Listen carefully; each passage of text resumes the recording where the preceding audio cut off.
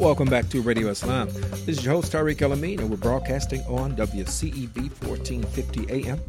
Now, folks, remember to keep up with us on social media by following and liking our pages. You'll find us on Facebook, Twitter, and Instagram at Radio Islam USA. And look for us wherever you get your podcasts. Be sure to subscribe. You'll find us at Radio Islam USA. At Radio Islam USA. All right, I am joined, as always, by the impressive one, Ibrahim Beg. Assalamu alaikum. Wa alaikum assalam. And there's something really interesting that is taking place right now.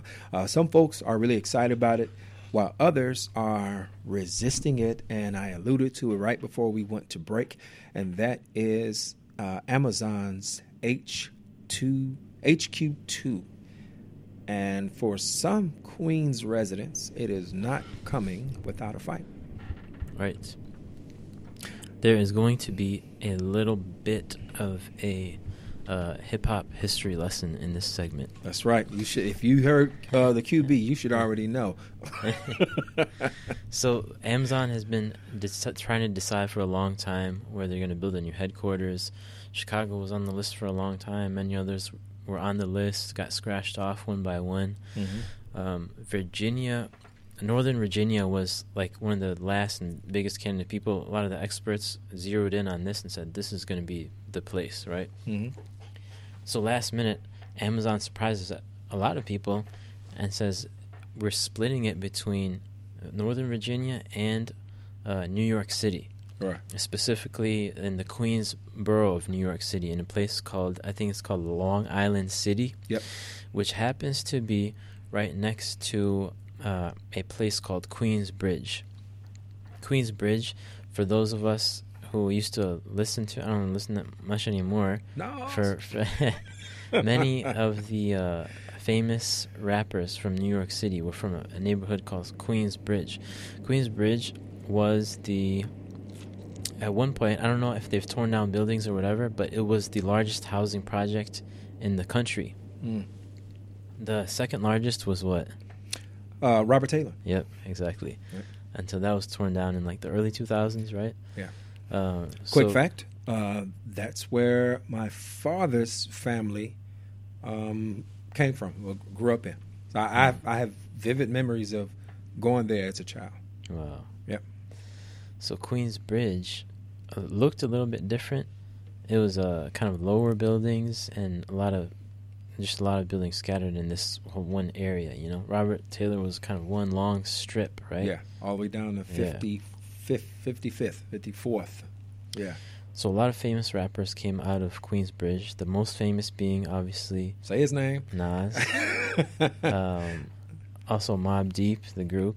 Mm-hmm. Actually, to go into detail, Mobb Deep, only one of them was from Queensbridge. Prodigy, right? No, Havoc was from Queensbridge. Okay. Prodigy was from a place called Hempstead, which is right next to New York City, but he was kind of like welcomed into the Queensbridge area. He got his pass.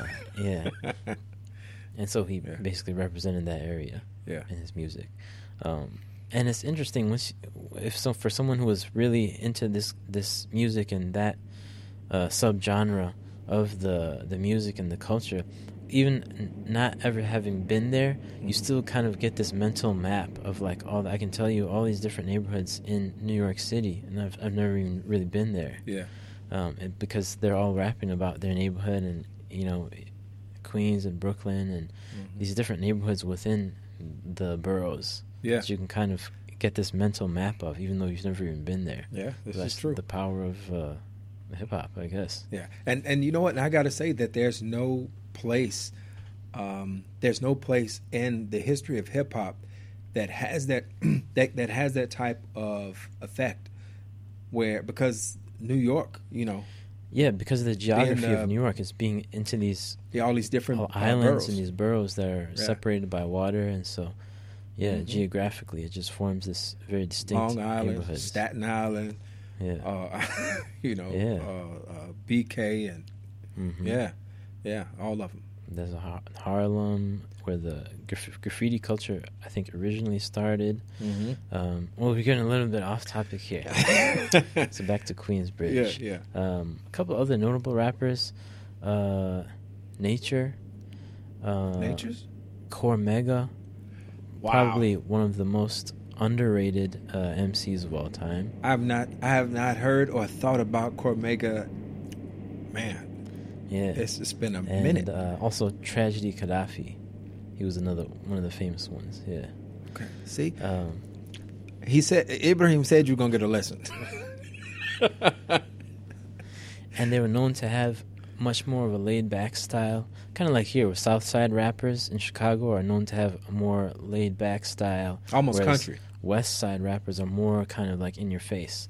Mm-hmm. The Queensbridge rappers were known to have a more laid-back style, kind of a stream of consciousness type of rap.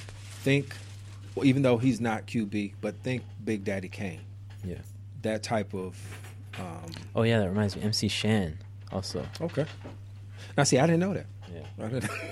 Yeah. Yeah. So, I used to know myself. I don't listen to music anymore because I really don't think that this is something, Muslims are supposed to engage in. Mm-hmm. I follow that opinion. Yeah. But definitely it was part of my life at one time, big part. So that's why I know all this stuff. Now, see, you get to see differing opinions, right? I still listen. I listen to more, I'm like always in the news now, mm-hmm. right? So that's kind of and my daughters, they get on me, right? Because they get in the car and this MSNBC is on, and they're like, can we change the channel? Like, how do you not know what's how do you not want to know what's going on? But anyway, but I still listen, because I try to keep current with what is influencing the young people. Mm-hmm. Man, we have really just gone way off. So, we bring this up to kind of talk about the background of the story, which is sure. Queensbridge projects and the identity of that area. Mm-hmm. I think after the recession that happened about a decade ago, just like many places in the country, gentrification started in the areas that were surrounding. Factories started closing. Yeah, the area surrounding the projects. So it was this new influx of people who are young and very wealthy living next to, this historic housing project. Mm-hmm. So that's kind of the backdrop. Now in Long Island City, which is very close, Amazon has announced it's moving its new headquarters. Mm-hmm. There's going to be a big influx of people, highly skilled, high-earning people coming in. Average, and I got to throw this in there. Yeah. It's supposed to be 40,000 expected jobs with an average salary of $150,000. Wow. That's high earning indeed. Yes. High earning, and probably less cost of living than Manhattan as well. A little bit. Yeah, but you know what? Here's something to consider. Like the effects of Silicon Valley on real estate in San Francisco, and how property values and rental rates have skyrocketed, mm-hmm. and have contributed to homelessness. Yeah, right. That was one of the things that was on the ballot. Right, they put a tax on Silicon Valley and said you got to give something back. So, I would estimate that at some point this is also going to be a concern. How are property values going to change? Yeah, that's a good question. We will tackle that, inshallah. There are many, because this is where the real debate happens here. Yeah. So we know the background of the place. We know what's happening now. Amazon is moving in. There's a huge influx of jobs coming. They're going to create a lot of jobs. Mm-hmm. They're obviously going to get a lot of tax breaks. Anywhere, everyone wants Amazon to come there, right? So they incentivize. So they're getting a lot of city and probably state tax breaks. People are asking now, what is Amazon going to do for the low-income residents who live in the surrounding communities, such as Queensbridge? Right. Are they going to see any of the benefits from this huge corporation coming in, or are the benefits from Amazon really going to be relegated to wealthy, young, highly educated people? Right. And I think when it comes to that resistance, of course, this is situated in the same type of environment that we've seen before. After recession, after jobs, are gone. After if there's a manufacturing base, factories close, and then there's this kind of a rebirth, right? So either buildings are demolished, or there's a construction boom, which has happened in Long Island City. So one of the things that was mentioned in this one piece I found on The Verge talked about says since 2010. There's a construction boom, which has changed the face of Long Island City. And because of that, there's a fear that that this sudden influx of high-salaried Amazon employees entering the neighborhood is going to drastically change life for those who have been there, those lower-income residents. Will they have a place? Will they be, are their rents going to skyrocket in a way to push them out so that further development can take place? Because real estate is the last thing that there's, you can't invent new real estate, right? So whatever's there, it becomes more valuable. So it's a really important question, and there's an even more fundamental question that's going on here. What's that? The discussion is being elevated to a whole question of capitalism, and is Amazon even obliged to do anything as a corporation for the people of the surrounding areas, or is it something that a corporation just focuses on its own thing, and the side effects of it being there, such as increased property value or whatever, increased money spending in the surrounding areas, that this is enough for this is enough benefit to bring to the people. This is even a moral discussion going on here now, and this is kind of at the core of what I want to talk about. Mm-hmm. How do we decide who's right? So we've got to look at all of the pros and cons of Amazon coming there. What is Amazon bringing, and what is it taking from the area, right? Mm-hmm. So it's bringing all of these jobs. It's bringing money that the people ostensibly are going to spend in the surrounding areas. Sure. It's taking things, too, like transportation. It's going to put an influx of people is going to put stress on an already stressed-out transportation system in New York City. Mm-hmm. They're taking tax money in the sense that they're getting these huge incentives, right? So that's less money that could have been going to services in New York City and in New York State. So is Amazon, should they be obligated to, for example, promise jobs to people, promise a certain number of jobs to the people of the surrounding areas, low-income neighborhoods? I don't think I'm really surprised at my answer on this. But I'll say that we continue to pass responsibility for the people. There's this movement to pass it on to corporations, to private interests. Mm-hmm. When municipalities, whether it's local or state government, find themselves failing, and the state, just like any business, or the city, any business, they're always looking at what's their bottom line. How do we continue to bring in more revenue? So they justify these tax cuts with the belief that by bringing in Amazon, these 40,000 employees, by just their mere presence, that is going to generate income. These 40,000 employees and the building that's going to take place because of their presence, these folks are going to spend money. So they're going to get that sales tax. People are going to surrounding businesses will do better. So they see themselves benefiting in a different way. But to go back to your point of those people who are displaced or impacted, what are they owed? I think first they're owed something by the governments, the municipality, that are supposed to be representing them. Providing services, and it's something that corporations they can take into consideration their impact on the existing population. I think they should, but I think the core of that responsibility. It resides with our local and our state governments, right? I would have the conversation there first, and then move on to the corporate consideration.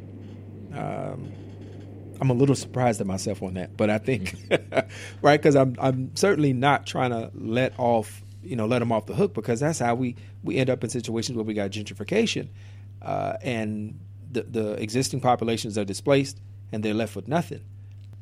But I do think that conversation begins with our local and our state governments.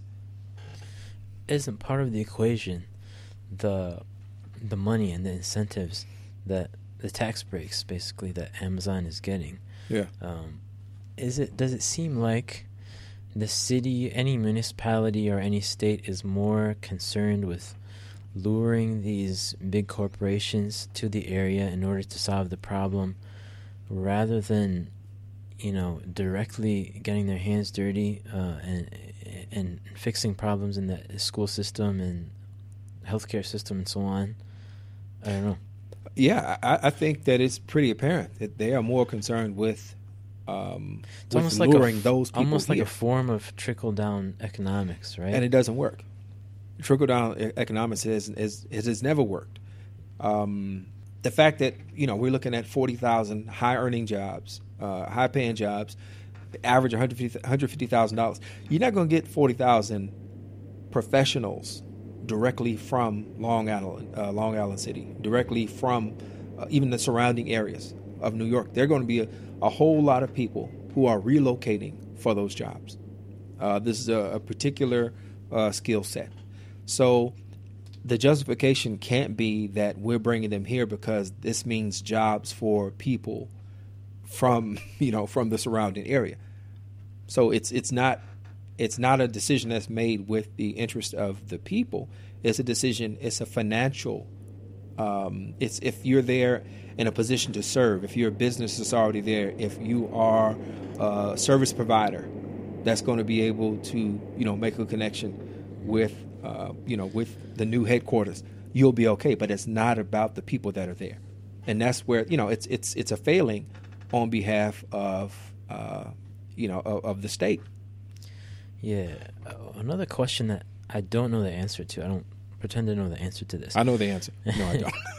I bet you one of our friends who has been on before does, though. Mm-hmm. Like Amanda Cass, maybe. Okay. The question is about taxes. So any big corporation that's moving into an area will be given these tax breaks, right? Mm-hmm. Now, does the city, for example, in the long term, expect to see a payback from that tax break that will be an even greater influx of money into the vault in the long term, say over 5 years or 10 years? Say that someone's getting a $1 billion tax break right now, or whatever, $100 million. Does the city expect to see that made up plus more over, say, 5 or 10 years? That I don't know.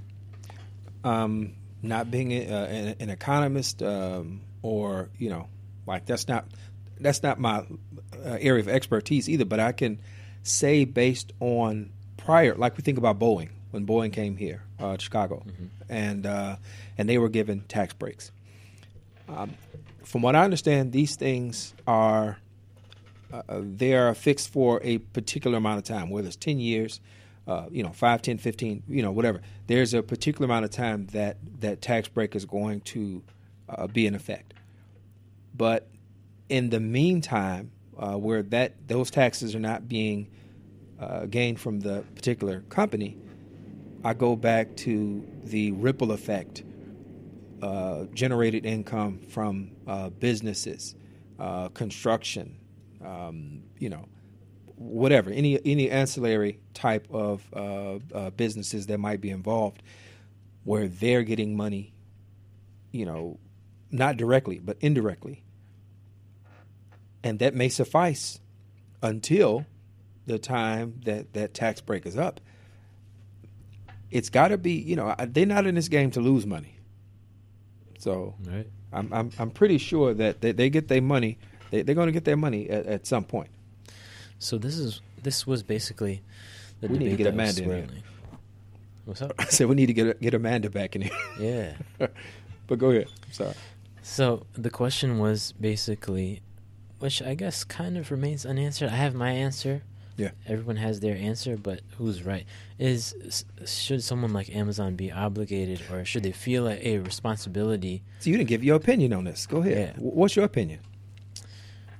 I'm of the opinion that, well, first of all, corporations always are seeking to be treated like a person, right? Like an individual. Yeah. If I was sitting next to someone who was hungry and I was eating a big, beautiful, tasty meal, I would feel obligated to share it with that person.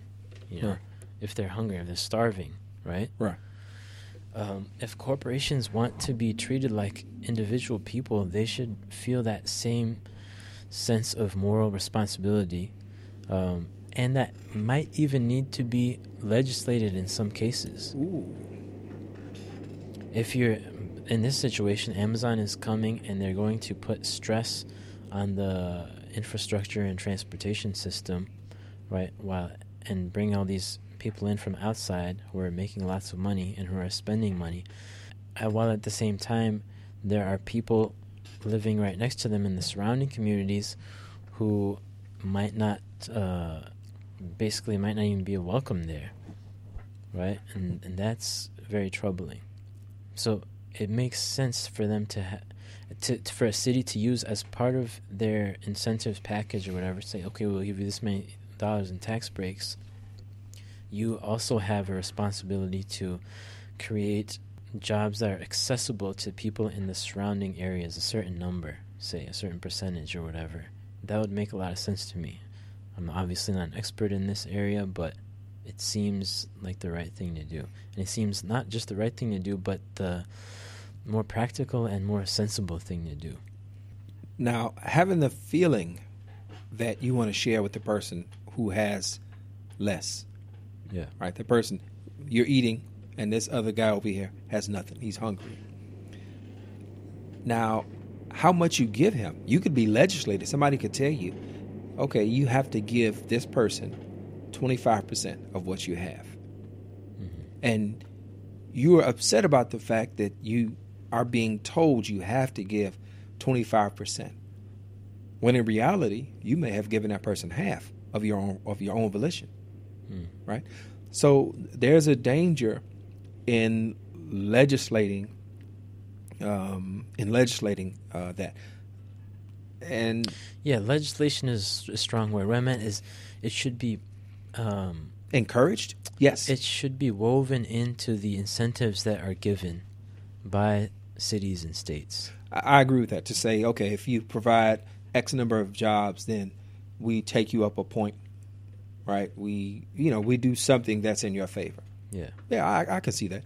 But if you also think about the long-term effects of just ignoring particular communities, disinvestment, that you realize that you make those places in a manner of speaking, you make those places uninhabitable, right, or a place that those people with the means to move.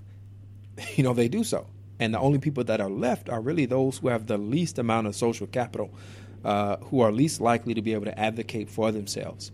So in a position from Amazon or any other corporate entity, from their position, when they come in and they look in these areas, they see themselves as bringing value. Their mere presence brings value because they're going into areas that may or may not really have anything.